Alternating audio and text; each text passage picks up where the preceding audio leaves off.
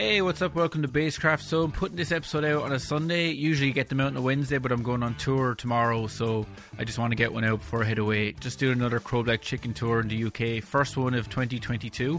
Happy New Year, by the way. Looking forward to getting out loads of podcasts again this year. It'll probably be once a month, but don't worry, the quality will remain the same. Just heading up and down England with Crow Black Chicken, and even getting to do our first Scottish gig in Edinburgh and Kinross, so I'll put the tour dates in the description. Today I'm chatting to Dave Swift. So I'm sure a lot of you have heard of Dave Swift, and if you haven't, you definitely have seen him on the telly, because he's been in the Jools Holland Band for over 30 years. Anyone who knows what that show is aware of all the amazing musicians who come on it, and if you're not aware of what the Jools Holland TV show is, you're listening in America or something. Basically, it's a music show on the BBC that's been going for like 30 years. There's also been a radio show, and any musician who is like touring an album or just for any reason comes on the show and just plays, and it's just excellent. And I think Dave described it best. Usually the shows on TV are a lot of talking with a bit of music, but the Jools Holland show is a lot of music with a bit of talking, and that's why people love it, and that's why it's lasted so long as it has. So yeah, Dave is an amazing bass player, plays upright and electric. A lot of upright on the show, but equally proficient on both instruments. And we just chat. It's a long one. If you're on the podcast app, it's a two-parter. So we chatted for over 2.5 hours. So I really appreciate him giving me that much time, and just some amazing insights, because he's had such a brilliant career. And he's an educator as well. So we got to chat about everything from being a session bassist, educating, and bass collecting. So when you put those three topics together, you know it's going to be a long one. So I hope you enjoyed this. I put all Dave's information in the description, and as usual, if you could like, subscribe to the podcast, all that stuff, it really helps me out. I've got merch in the store still. Probably won't print more t-shirts, so if you want to buy the last few, grab it. And like I said, thanks for all the support in 2021.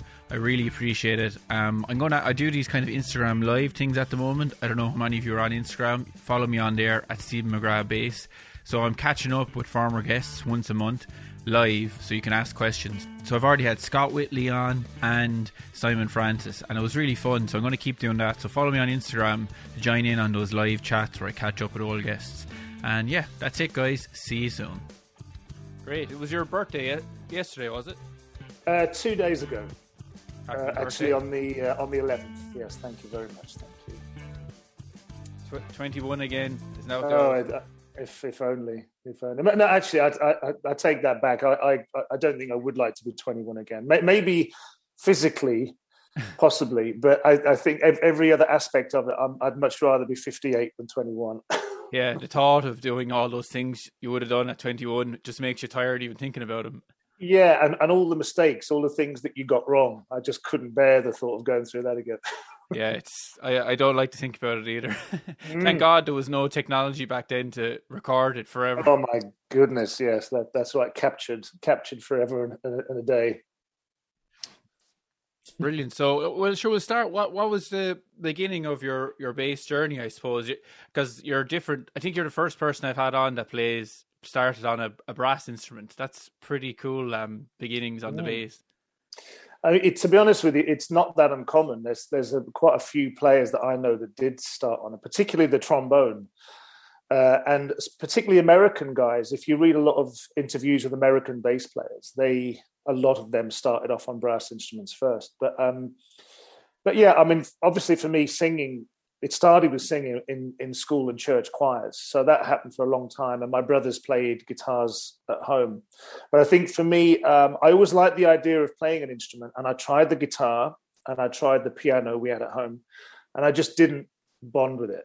I just didn't bond with any of them. So when I went to secondary school, I really wanted to play the saxophone because I'd been watching Top of the Pops, and it seemed to be that the sax player, when there was one, always looked very cool. It looked a really cool instrument. And so I went to the school and asked if I could play one of those. And I went to one of these open evenings with my parents, and they have all the sixth formers playing the instruments, and there wasn't a saxophone in sight. They didn't have one. They just had flutes and clarinets and things like that. And I really didn't fancy those. And I saw a trombone in the case, and I just thought, that looks like fun.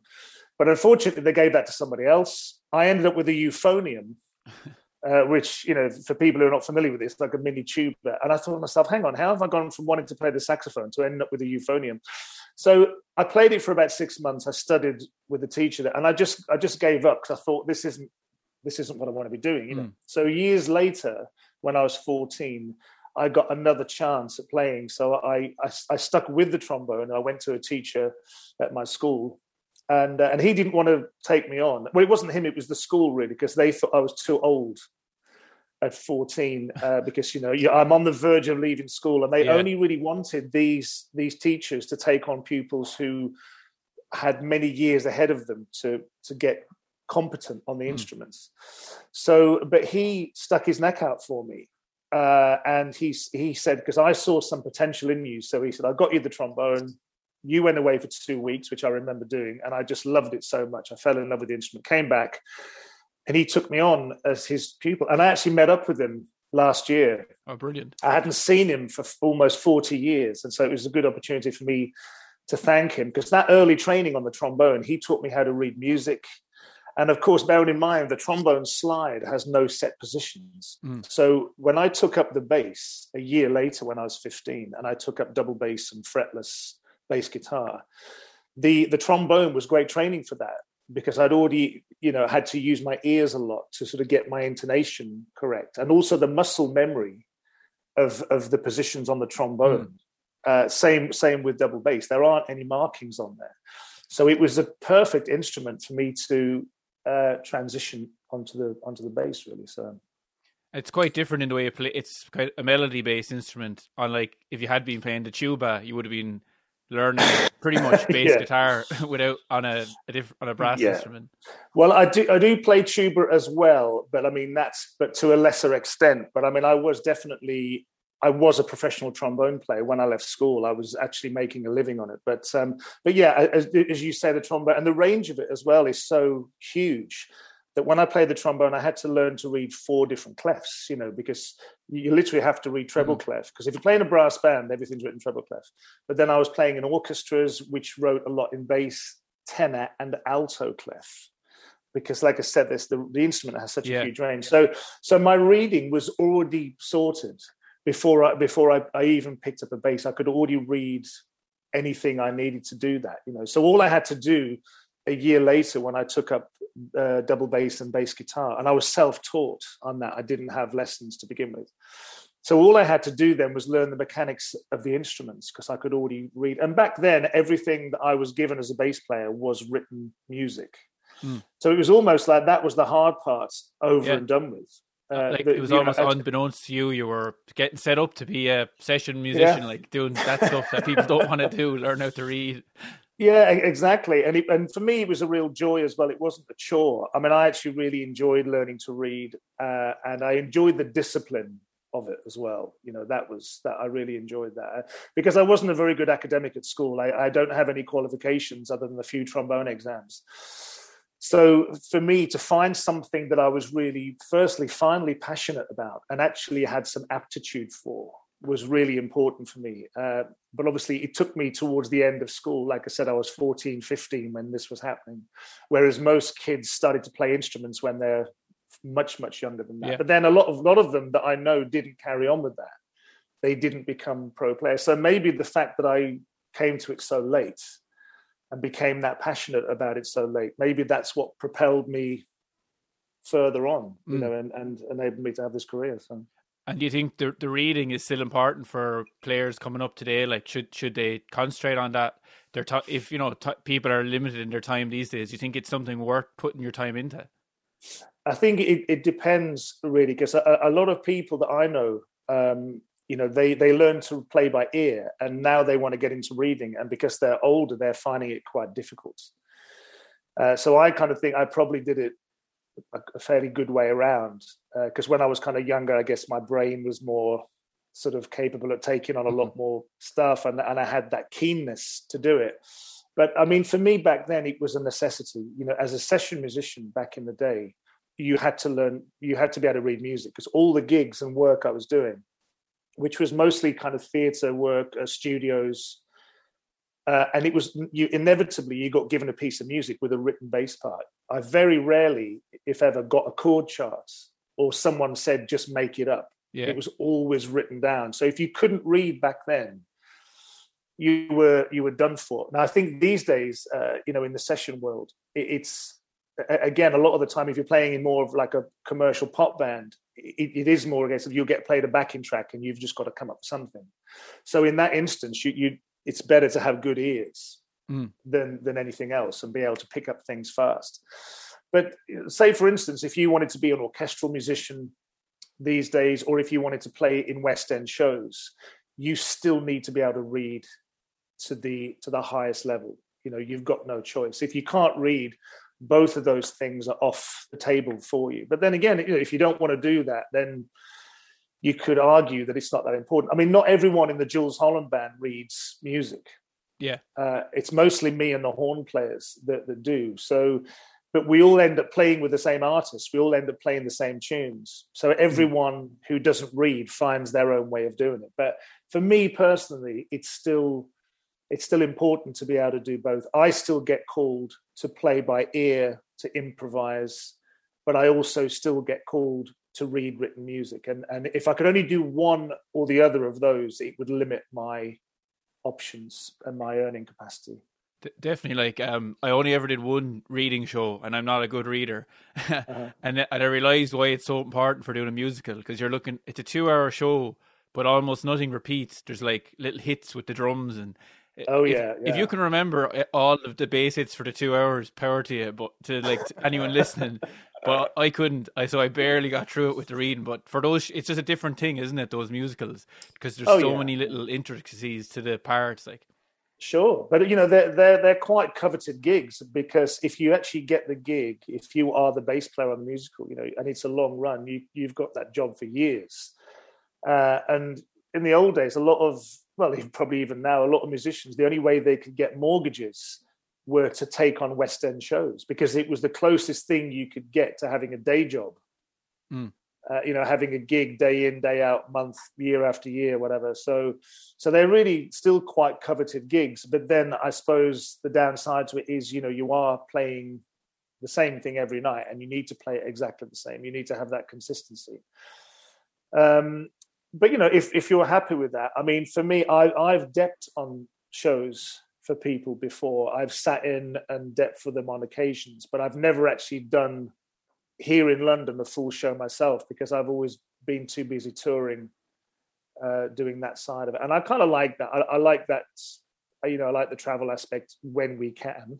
Oh yeah, well, I'm going over to you guys next week, so you're still rocking over in England. 20 gigs.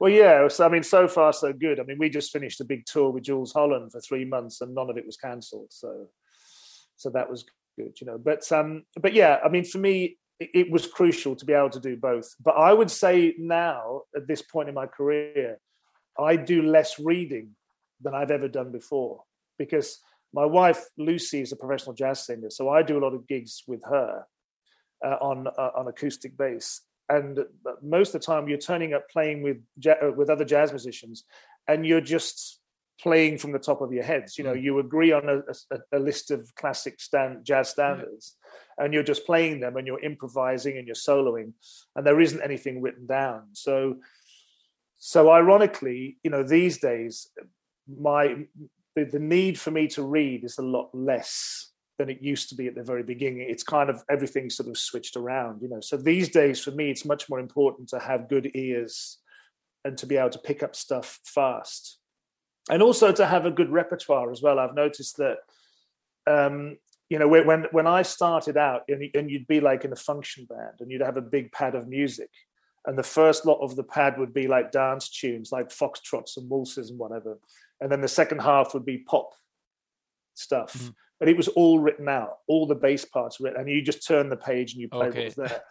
But these days, I don't even know if bands have those pads of music anymore. And I think what it's more a case of is the people you're working for expect the musicians just to have this vast repertoire of songs in their heads. Mm. And I get this all the time. I get called for gigs, and you've got to be able to play sort of old school R&B blues. You've got to play bebop. You've got to be able to play funk, dance music, and there's nothing there. You've just got people calling out tunes or giving you keys. Yeah. And this is the reason why then your ears need to be super developed to be able to cope with that. So it's there's a lot of stuff to think about there. I think a lot of the stuff is harder these days. It's funny. It's easier because you can have YouTube, but I think it's harder because YouTube is there and it's a shortcut. So like if you want to learn a song, before you would have learned it by ear and you would have developed that muscle. But now the temptation is just like, oh, I'm sick of trying to learn this Jacko lick by ear. YouTube. Exactly. And also, you do have the benefit of with our phones and you can get chord charts up there. If you're really stuck, you can call upon chord charts, which and that is useful. I've definitely done that if there's something that I literally just don't know. Or sometimes you just have to.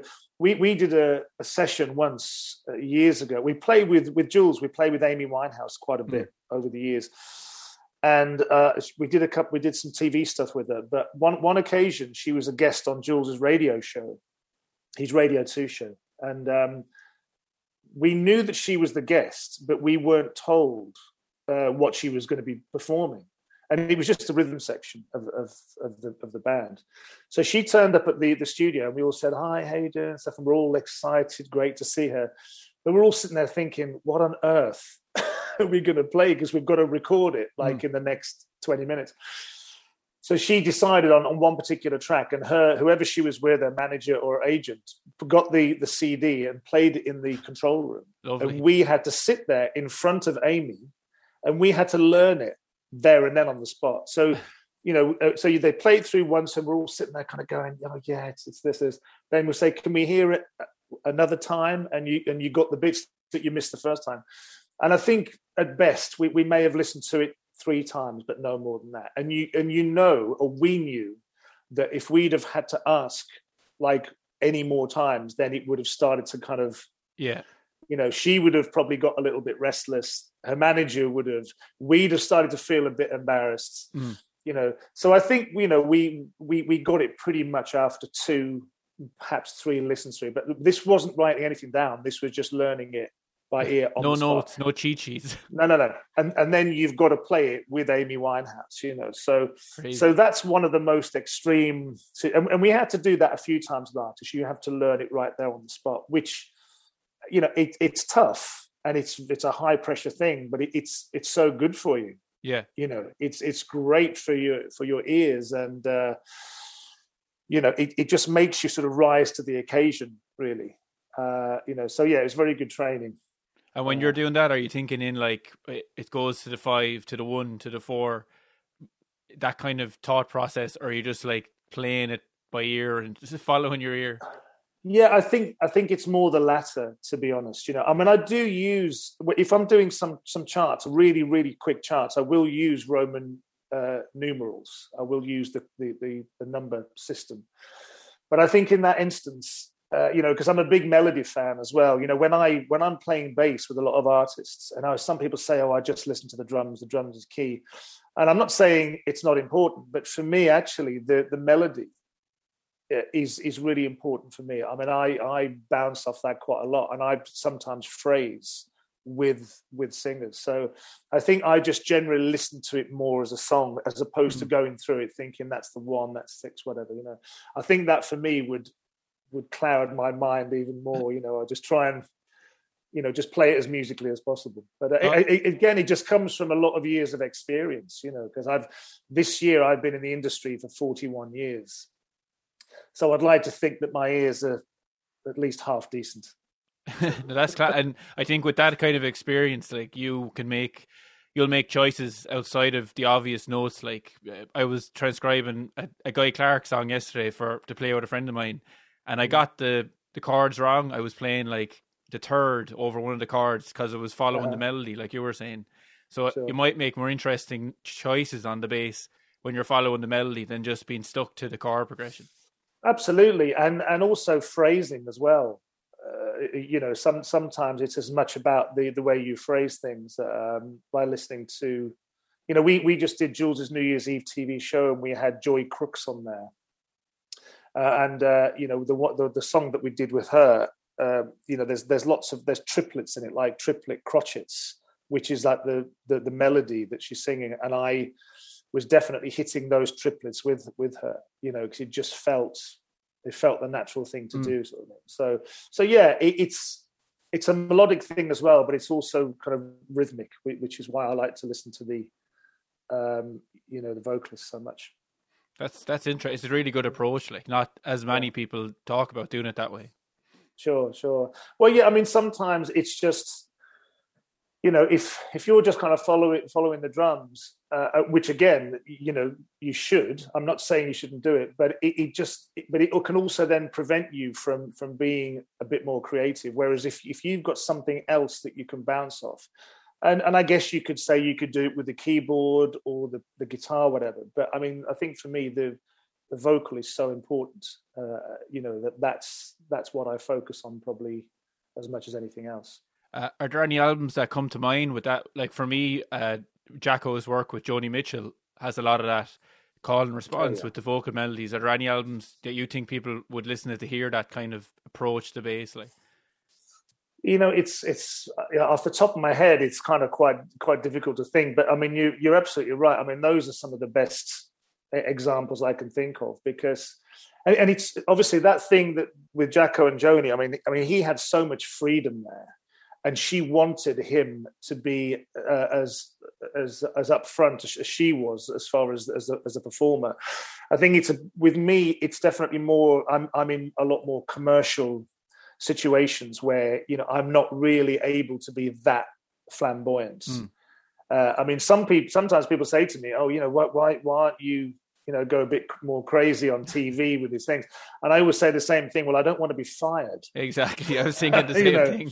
Yeah. Because I mean, the thing is, when I'm playing with Lucy, for instance, and we're playing jazz stuff, because like I said, I mean, I'm just playing improvised walking bass lines.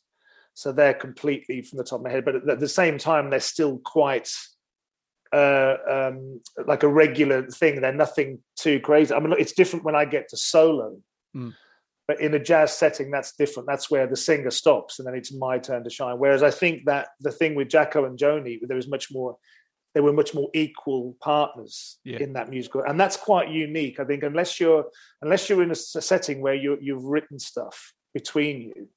Or you're doing cover versions of those songs. I think it's very difficult to be that openly creative and that daring with it. For me, like I said, I play in such commercial situations that I just need to keep it like regular and steady. And it's just more a case of just the occasional bar where you can put a little fill in there or a slide, whatever. But I can't go too far with that. Because we're playing with pop artists, we're playing with rock, funk, soul artists, And if I get too carried away, I'll probably get a dirty look. Yes, I was thinking they might throw. Someone will be doing this. Yeah, that bass player has to go. Yeah, exactly that. But going back to switching from trombone to bass and double bass, like what kind of artists were influencing you at the time? Were you just listening to what was popular, kind of? Okay, well, like I said, as a trombonist, because I really liked jazz when I was a kid. I mean, and anything that came on TV or and musicals as well. My family were a big fan of those MGM musicals and stuff. So, and a lot of jazz tunes came from those musicals. Actually, that's where a lot of the jazz standards came from. But I think when I remember when I switched to, well, I didn't stop playing the trombone. I just also started to play bass. So on double bass, I used to go to my local library in my hometown of Wolverhampton, and I used to. In those days, you could borrow records, and it sounds so ancient now. Yeah. You had to go into a building with your tickets to borrow vinyl albums. It just shows you how old I am. They still do that in Cork, in the Rory Gallagher Library. Okay. There's a music library where you can borrow CDs. Oh, fantastic! Well, I mean, and it was great. I loved it, and but I was always borrowing sort of because I thought to myself, well, who are the great sort of jazz double bass players that I need to listen to? And of course, the same names kept coming up, which was Ray Brown, Ron Carter, Niels Henning, Austin Pedersen. Most of these guys were playing with Oscar Peterson. So I knew that if I borrowed Oscar Peterson albums, then I'd be doing okay, because he always used fantastic bass players. So yeah, those were the main guys, particularly Ray Brown. And I had a bass method book called the Ray Brown Bass Method, which I still have. So yeah, I was listening to him a lot for double bass. But I remember distinctly with bass guitar, because obviously I was watching Top of the Pops at the time, and I used to love all that two-tone stuff, like the specials, the selector, the beats, and I really liked that kind of stuff. But then I also liked all sorts of, I love Kate Bush and Blondie, all sorts of things. But when the light bulb went off for me was when I was playing trombone in a band, and there was a fellow trombonist next to me who's a friend of mine to this day, and he said, "You've just started to play bass, haven't you?" I said, "Yeah, it's very recent." And he said, "You really need to listen to the guy on this album." He said, "I'll lend it to you." So he bought this album in, and I looked at it, and it was a Weather Report album. And it was Night Passage was the particular album. And I didn't know who Weather Report was. And I'm looking at the bass, who's this bass player? And I'm thinking, Jaco? Jack, what, what an unusual looking name. And I thought to myself, well, because up until this point, everything I'd been playing had been sort of quite sort of simplistic. There hadn't been anything, no solos or anything like that, just simple lines. And I put that album on and I listened to it and heard Jaco and Weather Report for the first time. And I just thought, oh my God. I thought, what have I done? What have I done? I just literally couldn't believe it. I was shocked, terrified, but elated all at the same time. And I remember thinking, I honestly remember thinking, I thought, that's the way you play the bass. That is how it's supposed to be played. It just, to me, what he was doing, and his dexterity and his speed and his note choices and his lyricism, everything just did this for me. And I just thought, that's it. That's how you play. And I did attempt to learn some of the stuff on there. I did a couple of transcriptions. I mean, not any of the really crazy complex stuff, but just more of his bass lines. Because to me, that he became the guy. He was the ultimate player. I thought, that's how you do it. That's how you do it. And I mean, for me now, he's still in my top three favorite bass guitarists of all time. He has to be in there. So that was quite a shock to the system. But like I said, it changed everything. So after that, I just wanted everything with him on. So I guess like Jaco for me was the early influence on bass guitar, and then on double bass it would have been guys like Ray Brown and Stanley Clarke, I guess. But Stanley's playing was so out there. I mean, at least with Ray Brown, I could actually work that stuff out. But Stanley was playing so fast, I didn't have the facility then to slow stuff down, kind of thing. So I just thought, okay, I'll leave that. I'll leave that to one side.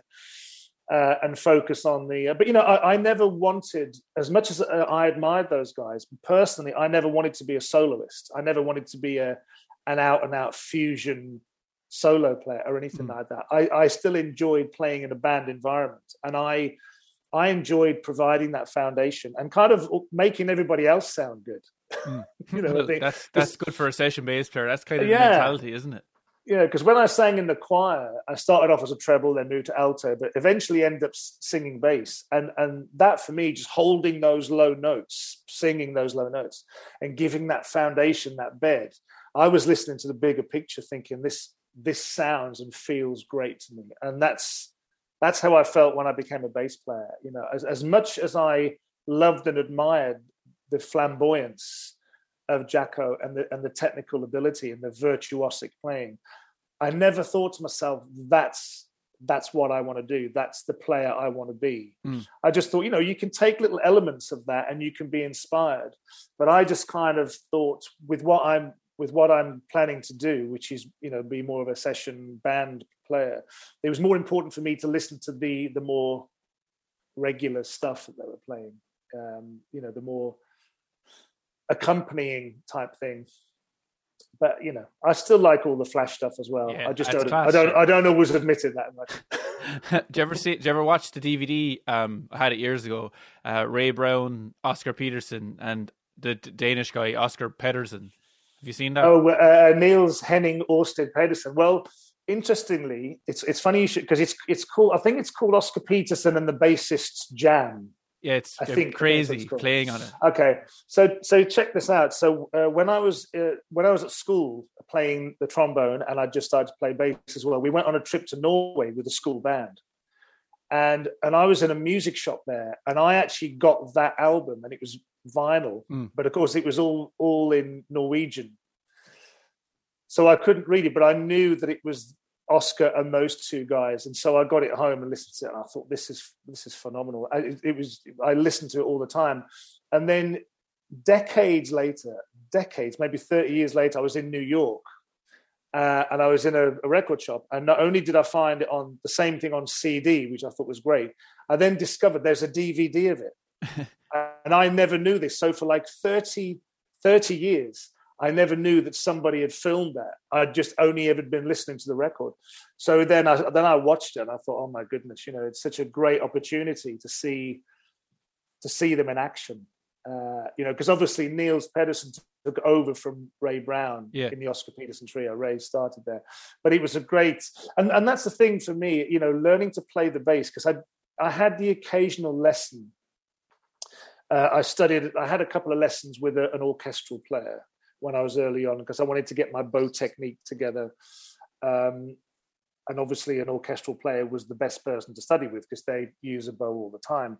But for me, a lot of how I learned to play was just watching players. So on TV, I used to avidly watch Top of the Pops, and I would just be looking at the bass player's hands and what he was doing and how he was playing stylistically. And then, of course, when Jules had his TV series, The Tube, that he used to co-present with Paula Yates in the 80s, same thing, that all the live bands on there, I'm just watching how their hands are moving and how what are they doing. So I learned as much about playing the bass visually as I did anything else, So it's kind of all you had to do back then, isn't it? You had to just watch Top of the Pops or well, yeah.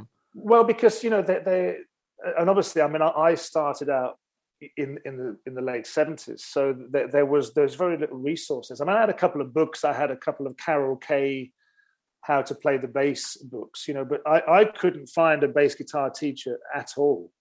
They just, if there were some around, I wasn't aware of them.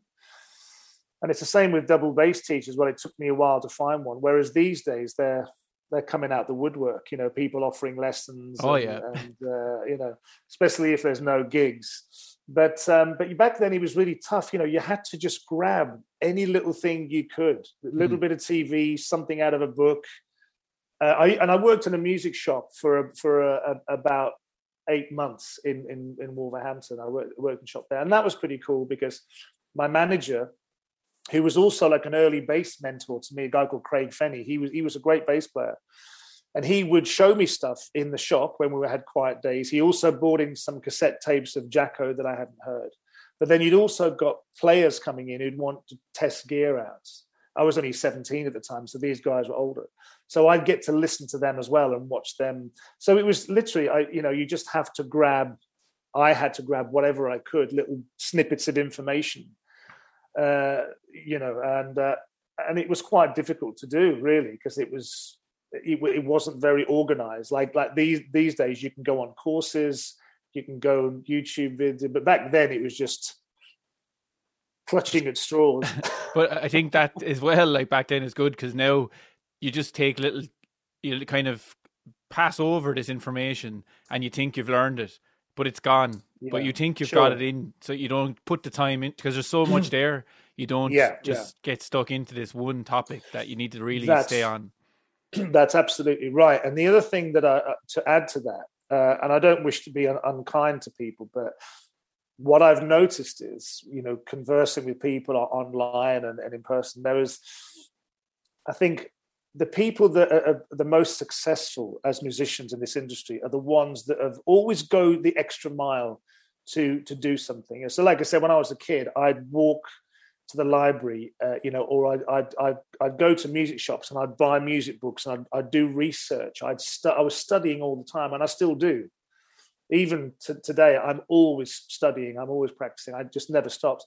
And I think what's happened is some players have gotten a little bit lazy because I've noticed that some people just don't want to do the work, or they don't want to put in as much time, and even like research and stuff. So I get people coming to me and they'll ask me about a certain player, a certain style, a certain instrument. And I'll kind of think, okay. And then I'll go online and I'll just put in what they've asked me. And there's all these reams and reams of information. And I'm thinking to myself, well, why haven't they done that? Mm. Why have they come to me to ask me what they can find themselves like this on the internet? And I mean, okay, maybe sometimes it's because they want a connection, but sometimes I just kind of think it's just, they haven't got that sort of, that tenacity, that drive that you need to succeed in this industry. If you think, I want to learn to do something, do the research, sort of look online, get a book, anything, but don't just kind of go to some person and say, well, how do you do that then? Or what do you think I should do and stuff like that? Because it's, you do need to have a lot of grit in this industry. You need to make an effort. You need to sort of work. You need to have some initiative. Yeah. Really, and I can often tell the people that don't have that, because like I said, it's like they're coming to ask me. It's like, I don't know everything, but I'll end up just going onto the internet and telling them what I've read, and I'm thinking, well, you should be doing that. You make a good point. It's almost like you need to get that grit, because okay, you gave them the solution today, but you're not going to be there every time they need the solutions. They need to find their own way, and have put in their own work.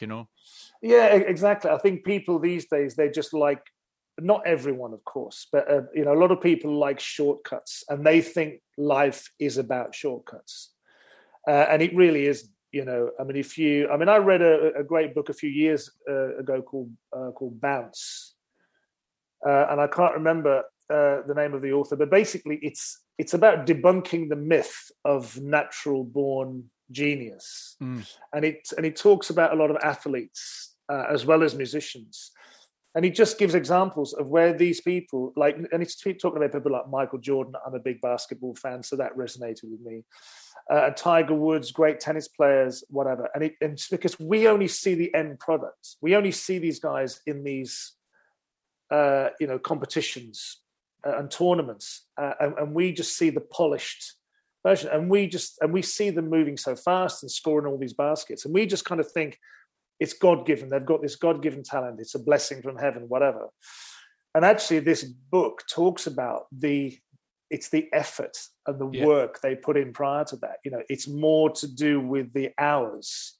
Michael Jordan said, I've missed thousands of shots, thousands upon thousands. But obviously, if you keep doing that, you're practicing and honing that, so you make less and less mistakes. That's what we see the other end of it. But we don't see that because he doesn't want us to see it. We probably don't want to see it, but that's what's happening. Yeah. And it's the same with music. The reason why some musicians are so incredible at what they do is not just because they've just got this thing that's heaven sent or whatever you want to call it. It's just because they've worked damn hard. I just had to write a little mini article for a magazine on the famous American jazz bassist Charles Mingus, who's one of my favorite musicians. He was a great jazz bass player, but people probably know him more for his compositions. So, and again, that thing where if I'm asked to sort of write a little bit of stuff, I know a lot about him, but I don't know everything. So I did some research. I've got a couple of reference books, and I did some work. I read a lot more about Charles Mingus, and I learned stuff I didn't know about. He did study very early on when he was like 17 with because he was a trombone player as well. He studied trombone and cello, funnily enough, beforehand. But when he took up the double bass, he studied with another American jazz bass player. And this guy called Red Callender said, Mingus's thing at the time was that he wanted to be the greatest bass player that's ever lived. That's what Mingus would say. That was his mantra almost. And apparently, according to Red, the guy that taught him, he said, and after that, Mingus would often practice for 17 hours a day. Oh my God, that's nuts. And the same thing, Charlie Parker did the same thing. Now, it may not have been every day, but I bet he did it for like quite a while. And then he goes on to say the reason why Mingus could do, and Mingus was an amazing, he was a big guy, had these big sort of hands, but he was very agile. He was very, very fast, amazing technique. He really was a virtuosic player. His teacher said the reason why he could do all those things was because of the work he put in. It's because of those 17 hours a day practice thing. He said that's how you get like that. That just doesn't sort of happen overnight, and you don't just have it within you. And it's tricky because I guess back then he probably didn't have much else going on in his life. So for him, that and of course he was dealing with sort of racism and social injustice, no doubt. So for him, it was like escapism as well. So it became even more important. It wasn't just a hobby. This for him was like escapism. This was a way to change his life. And the trouble, in modern day times, we've all got so many distractions. I became a dad only 4 years ago. So this late in life, and so obviously that takes up time, but admin stuff, I don't know. There's all sorts of things to take away from this. So that's the reason why when I was younger, that's when I did most of my practice. I didn't do 17 hours a day. And perhaps had I have done 17 hours a day, I would have been better than I am now. Yeah. Well, I don't know. Well, it depends what you're doing for those 17 hours. A lot of people they like to throw those numbers out there. Said, I did 10 hours today. But it was it mightn't have been 10 good hours. You might have been better off. Well, that's true. That's true. Good hours. You can achieve very little if you're doing the wrong thing in 10 hours. But again, it's it really is. I guess what I'm trying to say in a nutshell is I think if you want to be really good and very technically proficient, you just have to put in the time. It's as simple as that. You have to put in the hours. And it's about repetition. The more you do something and the more you repeat doing it, the better you're going to get at it. It's as simple as that. So, I think it's difficult because I think people want shortcuts these days. People see, they go on social media and they see people with all these followers and they see people getting endorsements, and they just want the shortcut. How can I get to that? Without and not realizing that. For me, for instance, I do have endorsement deals with a number of companies, but I was a pro musician for 15 years before I got a single endorsement. I was with Jules for like 4 or 5 years before I got an endorsement. Prior to that, I was on TV, but I was still going to the shop and buying strings and buying plectrums. Because as far as I was concerned, the guys that were getting endorsements, and deservedly so, were guys like Marcus Miller and Stanley Clarke and all this stuff. I didn't dream for 1 second that would happen to me. And it wasn't a priority. For me, it was all about the craft. The most important thing for me was, was being the best musician that I could, and always learning, always studying, always evolving. And anything else I thought that happens is a bonus. But I've had messages sent to me by younger players, and the first thing they ask me is, "How do I get an endorsement?" I don't understand this thing because, what do you want? Bass guitars are so cheap these days. The only endorsement I ever want is strings. How many bass guitars do you want? How many pedals do you want? And they're not even that dear, really, compared to what they were years ago. Do you know what?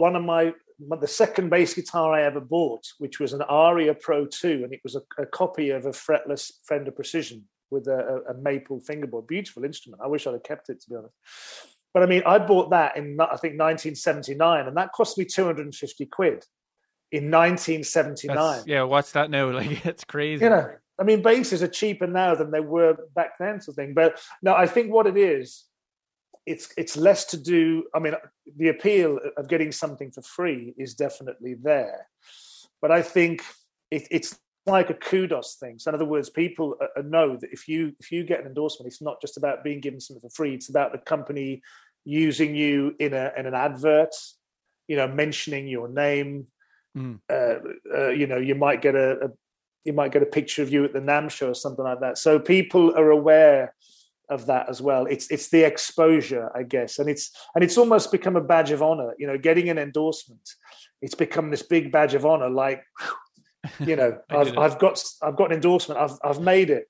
And the trouble is, of course, that some companies just give out stuff for free willy-nilly to whoever asks for it, and they're not very selective. And I think that's a real problem, because what happens is it dilutes everything. It just means that there are certain players that are, not doing high-profile work, and there's nothing wrong with that. I've done lots of stuff that isn't high-profile, but if you're just sort of giving someone anything and everything, and they're not being seen with it, what's the point of that? Because you give something so that person is going to give you exposure, and also what it means is if you're giving stuff away for free, and the people that are receiving it don't really care about the quality of this, or they're not in love with it, but because they've been given it for free, they're going to kind of give it exposure, and that's a really false.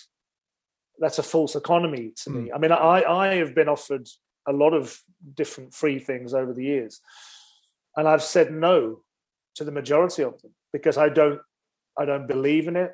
It's not what I want. I know it's not going to sort of suit me. So I've turned around loads of times and said, no, thanks. So I've sent stuff back.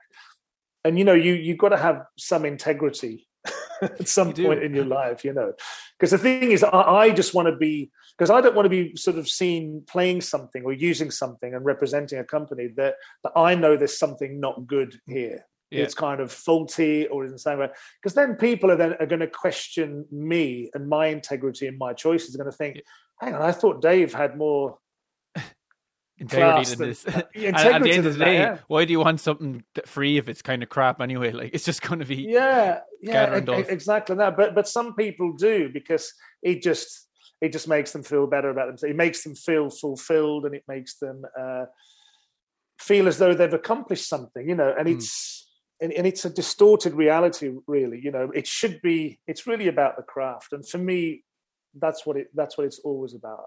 All I ever want to do on a daily basis is to be a better musician. I mean, I actually took up the guitar last year. It was one of my lockdown projects, because I'd always struggled with playing the guitar before, because I'd never had enough time to dedicate to it. And because I don't play a chordal instrument, I mean, I understand the keyboard, I can play chords, but I'm not a piano player. So all my instruments have predominantly been monophonic, trombone and basses. So I'd wanted to play the guitar for ages. So I took up the guitar last year, and I've been doing lots of practice. And hopefully, me and my wife Lucy, we could maybe do some jazz duo gigs. Yeah, because you can't do like jazz duo gigs with voice and double bass for 2 hours. People do it, but I don't get it. Like, honestly, I have kind of funny opinions on that. I've seen like these videos where these guys are doing these amazing arrangements. They're playing the bass and they're tapping it, and I'm like, that's really awesome. But a lad playing 3 chords on the guitar would be better at accompanying. Sure. So I thought to myself, that was the idea. I thought we can do some nice little low key jazz gigs, but it would be nice playing a chordal instrument. And that's the other thing I say to a lot of bass players and my students in particular. I sort of say it's really good to have some knowledge of a chordal instrument. It will enhance your bass playing so much. I mean, particularly on the piano, because visually, it's a very good representation. It's a lot easier to understand harmony on the piano. But even if you don't learn to play it, just the study of harmony on there will be a big help. Because actually, when I moved to London, I could read music and I could play all different styles, but my knowledge of harmony wasn't very good at all. So one of the first things I did when I got here to London was study harmony privately. I didn't go to college or uni or anything like that, but I had private lessons with people studying that, because that was a big missing piece of my education. But it does help if you're also playing an instrument where you can play and hear chords. Yeah, definitely. For your ear, like to hear them stacked on top of each other. Yeah, it's much absolutely. better. I mean, I in the early 90s, there was an amazing American jazz bass player called Michael Moore. And Michael's still around. In fact, I'm trying to reconnect with him.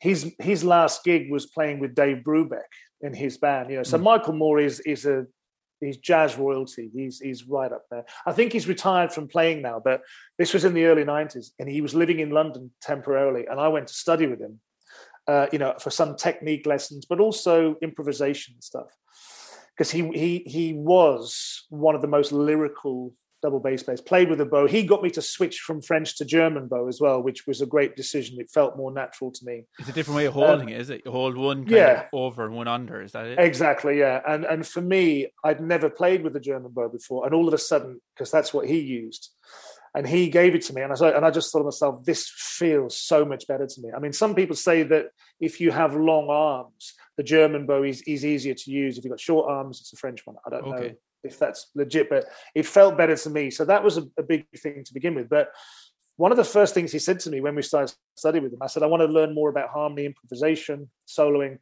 And he said, do you play the piano? And I said, no. He said, right, let's start learning the piano then. Because he could already play. He was quite a nice jazz pianist. And he had a piano. And I said, listen, I know the notes and I know some chords. I said, but he said, well, that's fine. He said, I'm going to show you. So really, I went to him for the bass and that stuff. And the first thing he did was, right, let's go straight to the piano. So he gave me some piano lessons. We talked about chords and the harmonies and what have you. And then sometimes I'd play the piano and he's playing the double bass next to me in his music room, and then we'd swap around. But it was that when I realized the importance of at least doing some study on a chordal instrument, even if you don't want to become a piano player or a full-time guitarist. It's amazing what you can learn and what you can then use on the bass afterwards, whether it's because straight away with guitar you are dealing with chords. You have to know all of those chords in those shapes, all the notes rather. But also as a guitarist, you're playing melodies straight away. Whereas when I used to get sort of bass books, it was like the first bass line would be dun dun dun dun dun dun, which wasn't very musical or inspiring, even though I've had to play that a lot over the years.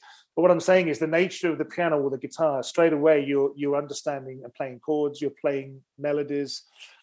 So I kind of think it's really useful, and for brass players as well, the same thing. And I think if you go to music college, I think you're expected to play the piano. It's mandatory in all colleges, I think. Yeah, sure. So that's definitely something that I wish I'd done it sooner. I wish I'd had piano lessons when I was younger. But yeah, I'm really enjoying playing the guitar now. So we'll see how it goes.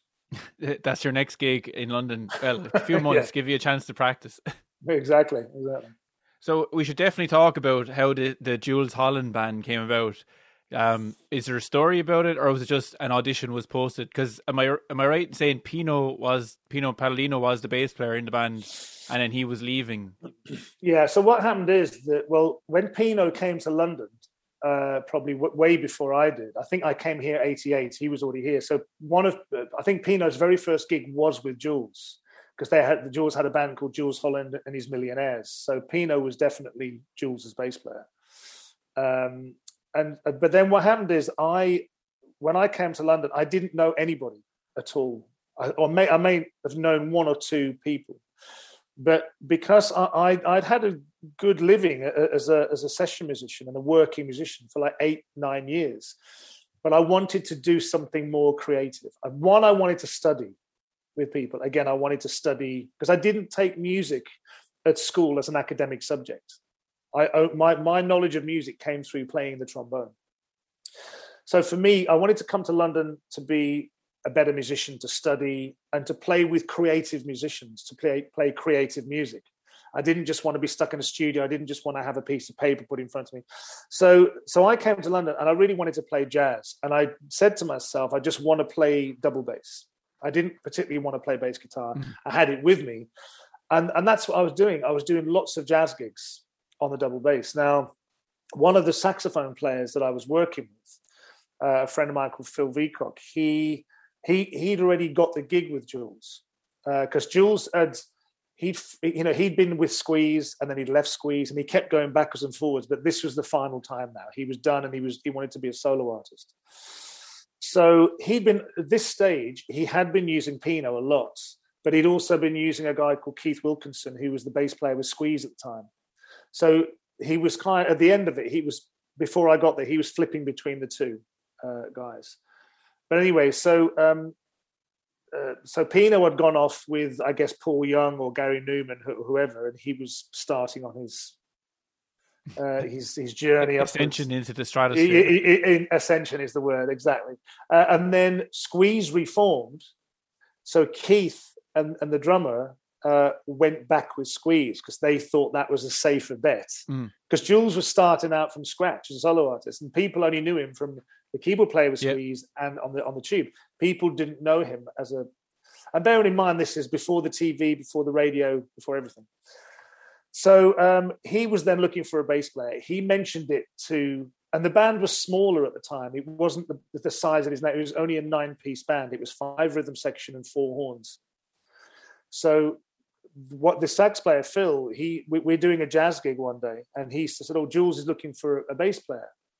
You know, would you be interested?" And I said, "Well, yeah, I guess. But I was kind of happy doing what I was doing, suffering from my art. I was doing great jazz gigs with great jazz musicians, but I wasn't earning a lot of money. You were really a jazz musician. Oh, yeah. My goodness. And but then, so what happened is I was contacted and I was told to go to an audition. So this was at Jules's private studio, which is in Greenwich, which is just down the road from me. It's literally, well, it's 5 minutes from where I live now. At the time, I lived a little bit further away, so it's probably 20 minutes away, but still fairly local. So I went to the studio with my double bass. Jules was there with our guitarist, who's still with us. And I just remember being very nonchalant about the whole thing, because I guess, if you audition for the Jules gig now, and he doesn't really do auditions. In fact, I'm the only person that auditioned for that gig. Everybody else got the gig. Somebody recommended them, and Jules went, "Okay, come and do a gig and let's hear you." But I think for him, because he'd had Pino and he knew how good Pino was, and he knew what modern day bass players are capable of doing, he didn't want to take a chance on just hiring me, saying, "Yeah, come and do the gig," and then realizing on the bandstand that this isn't happening, But also the reason why he was interested in me was because he predominantly wanted a double bass player. Pino only played bass guitar. So this time Jules wanted someone who played upright. So anyway, but I was kind of quite casual because I was happy with what I was doing elsewhere. And Jules didn't have the TV or the radio show. So it wasn't like you're entering into the situation where you think, if I get this, then I'm going to be on the TV. And I'm going to do this, that. That kind of puts it in context for people listening, because I knew that Jules was in Squeeze, and I knew that he was the keyboard player in Squeeze, and that was way before. But I didn't know that he hadn't started becoming an artist as much on his own right before you joined the band. So that's right. So lucky to get in at the time, but that's just serendipity, I suppose they call it, isn't it? Yeah, definitely. And also, I think it was good because I got that was 91. Okay, well, I'll finish the story, but I'll come on to this, but. So, but I was very nonchalant. I mean, not to the point where I didn't care, but I wasn't I didn't feel under pressure because I didn't even know what Jules was doing. I didn't know what gigs he had. I just knew him from the past. I didn't know anything about his present. So we just played, me, him, and the guitarist. We just jammed for an hour. I can't remember what. And then at the end of it, Jules said that was really great, fantastic player, really, really loved what you did. But then he said to me, we do have other people to see. And I remember thinking at the time, well, that sounds a bit of a brush off. It does, in fairness. It sounds like I was getting the elbow going. And I thought to myself, do you know what? I didn't mind at all, because I knew I would go back to do my jazz gigs and playing with these great musicians and being very creative and whatever. It didn't affect me. So I'm putting the bass away, and Jules and the guitarist went outside for a chat. And they came back 5 minutes later, and Jules went, "Oh, to hell with it. The gig's yours. You've got the gig." And he gave me like a carrier bag full of cassette tapes of gigs that he'd done with Pino and a couple of recordings. And he said, "Just kind of have a listen to those. and get a feel of them, and we'll be in touch. And that was it. I got the gig there and then on the spot. But the thing is, as I said, this was 1991. So we ended up just doing some gigs, some universities, some college balls, a few medium-sized venues. And it was all very low-key. And I'm thinking, yeah, this is really pleasant, and I was still then able to do all the other things I was doing. And I thought, yeah, why not? And then the following year, 1992, is when he got the TV series Later with Jools Holland. And then the year later, 93, he got the Hootenanny, the New Year's Eve TV show. Which are institutions now, like those shows, like. Exactly that. It's been going all that time. We've never missed one. But so all of a sudden, I'd gone from being a jazz musician, playing in little sort of bars and clubs, whatever, to playing in slightly bigger bars and clubs with Jools. And all of a sudden, you're on TV. You're getting these phone calls saying, we need you to come and play with Eric Clapton. We need you to come and play with B.B. King. And I'm thinking, this is the weirdest thing I've ever known, because I just didn't see, and none of us did. None of us knew that this was going to happen. We were just thrust into this situation. And it's like, it's sink or swim. What do? You say, okay, fair enough. And the funniest thing is, I look back on those very early TV clips, and I still had some hair, not much. I really should have shaved my head sooner, because it looks pretty bad. But it's just the way I'm dressed, because I'd never been on TV before. No one had told me what to wear. I didn't have a girlfriend at the time. And I'm so scruffy. I'm wearing sort of the raggedy old T-shirts and really bad colors and raggedy old jeans. I look as though I've just been doing the gardening. Yeah. Or I've just been under a car fixing an oil leak, But I wasn't thinking of that. What I was thinking of is, I'm playing with these iconic and legendary artists.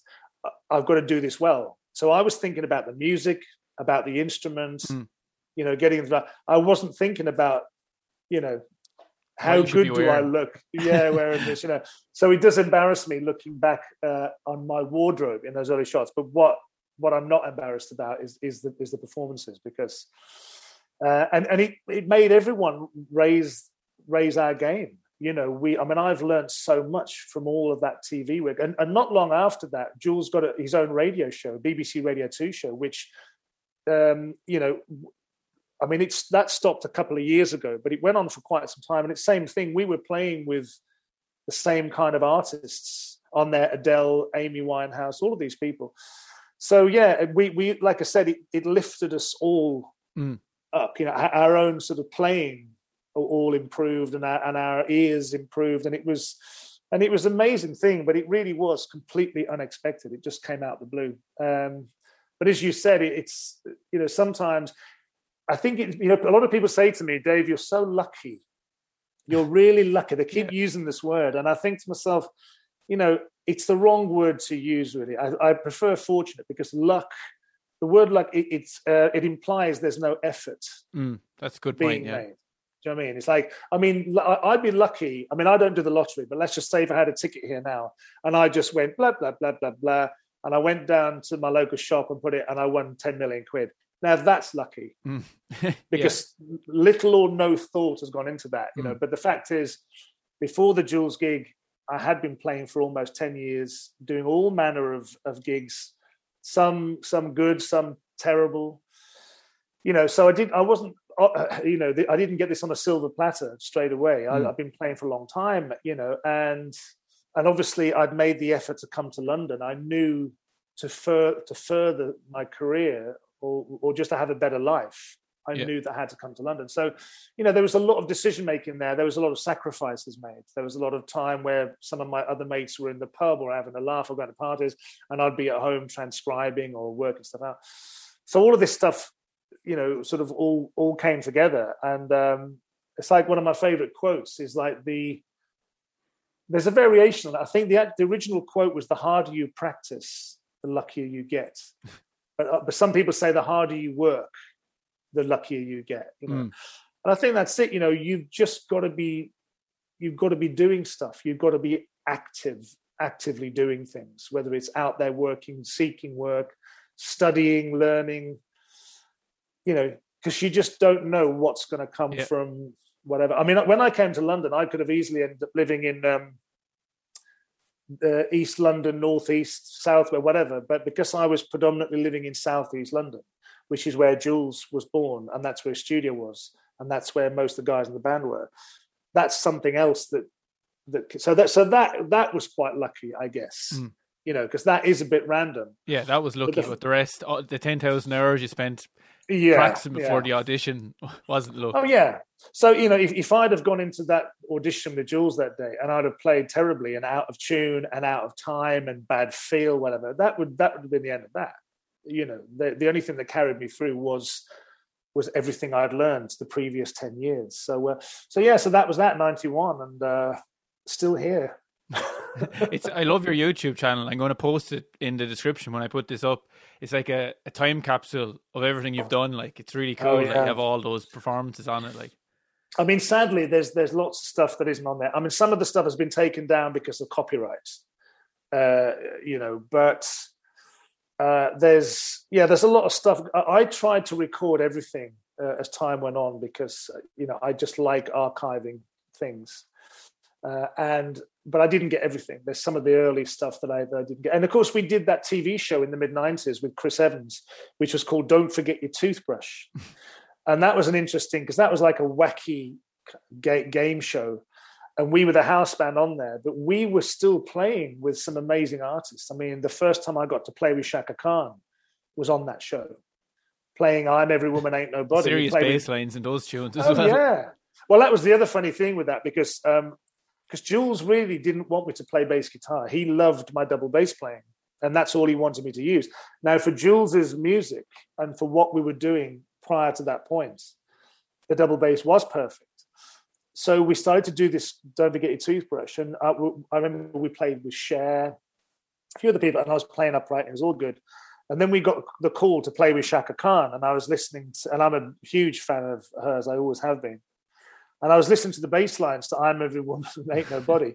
And I think Ain't Nobody it's not even the bass. I think it's a keyboard. And the version that we got of I'm Every Woman wasn't the album version. It was a remix, which is also playing the keyboard.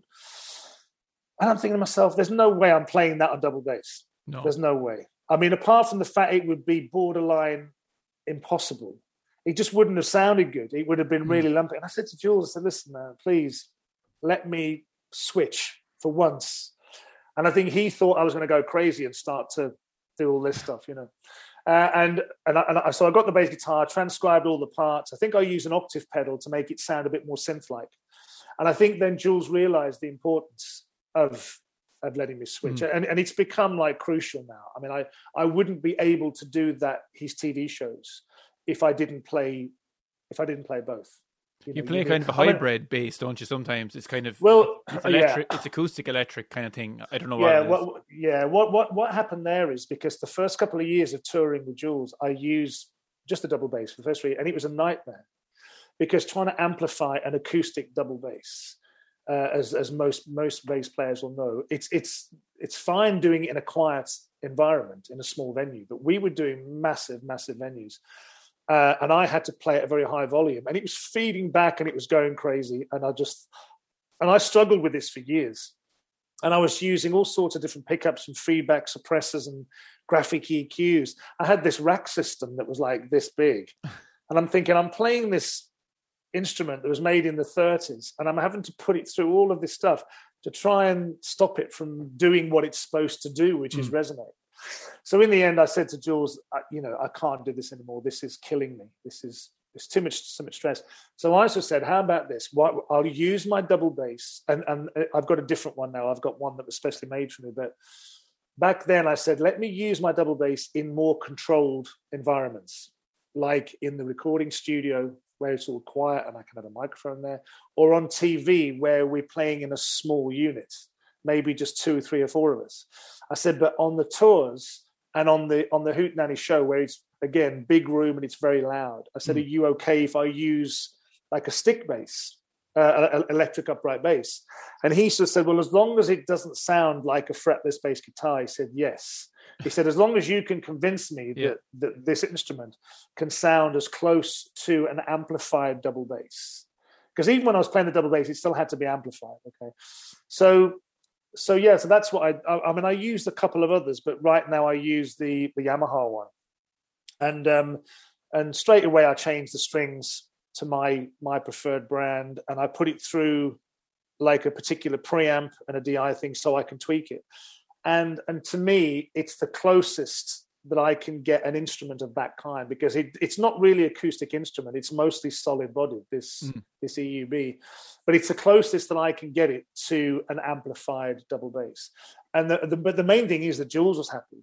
Yeah, and it does sound like one. He has to be happy. Well, anyway. yeah, I mean, it's pretty darn close. I mean, and he wasn't too worried about the visual aspect of it, but yeah, for me, it's about the practicality of it, you know. So, and also an electric upright bass is a lot more consistent. If you play all over the fingerboard, it's you know, there's no peaks and troughs in the notes kind of thing. But if you're playing an acoustic instrument, certain notes will pop out and other notes will disappear, which is a bit of a nightmare, you know. But you know, if I'm like I said, in a more controlled environment, or if I'm doing small jazz gigs, then I'd much rather use my acoustic double bass, you know, without question.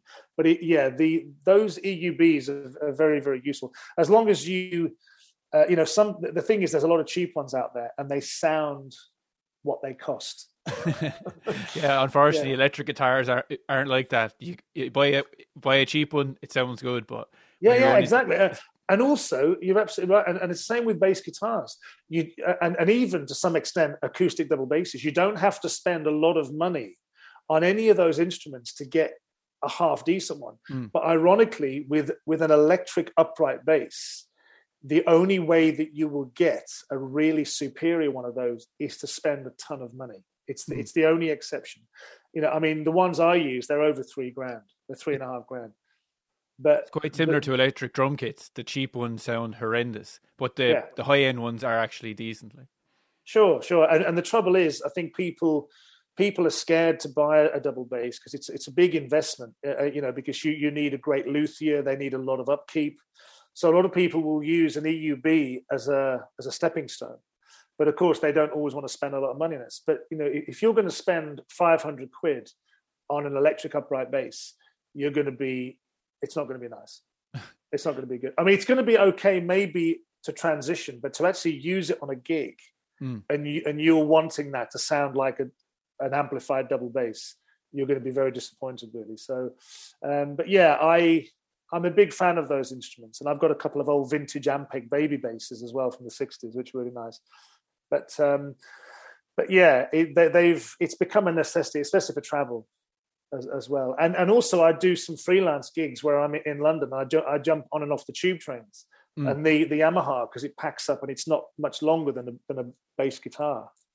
So it's like when I first came to London, I was taking my double bass and an amp on the tube trains. Oh God, I've been on them tubes. They're not big at all. Oh yeah, I'm not doing that again.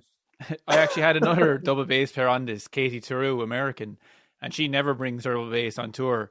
She just has to get given one every festival she plays all over Europe. And sometimes they can be absolutely terrible. Sometimes they can be cool, but it's just a roll of the dice. Like, yeah, I mean, I've done that before. I've used rented basses, and yeah, you're absolutely right. Because they're very, to me, they're a lot more personal than bass guitars.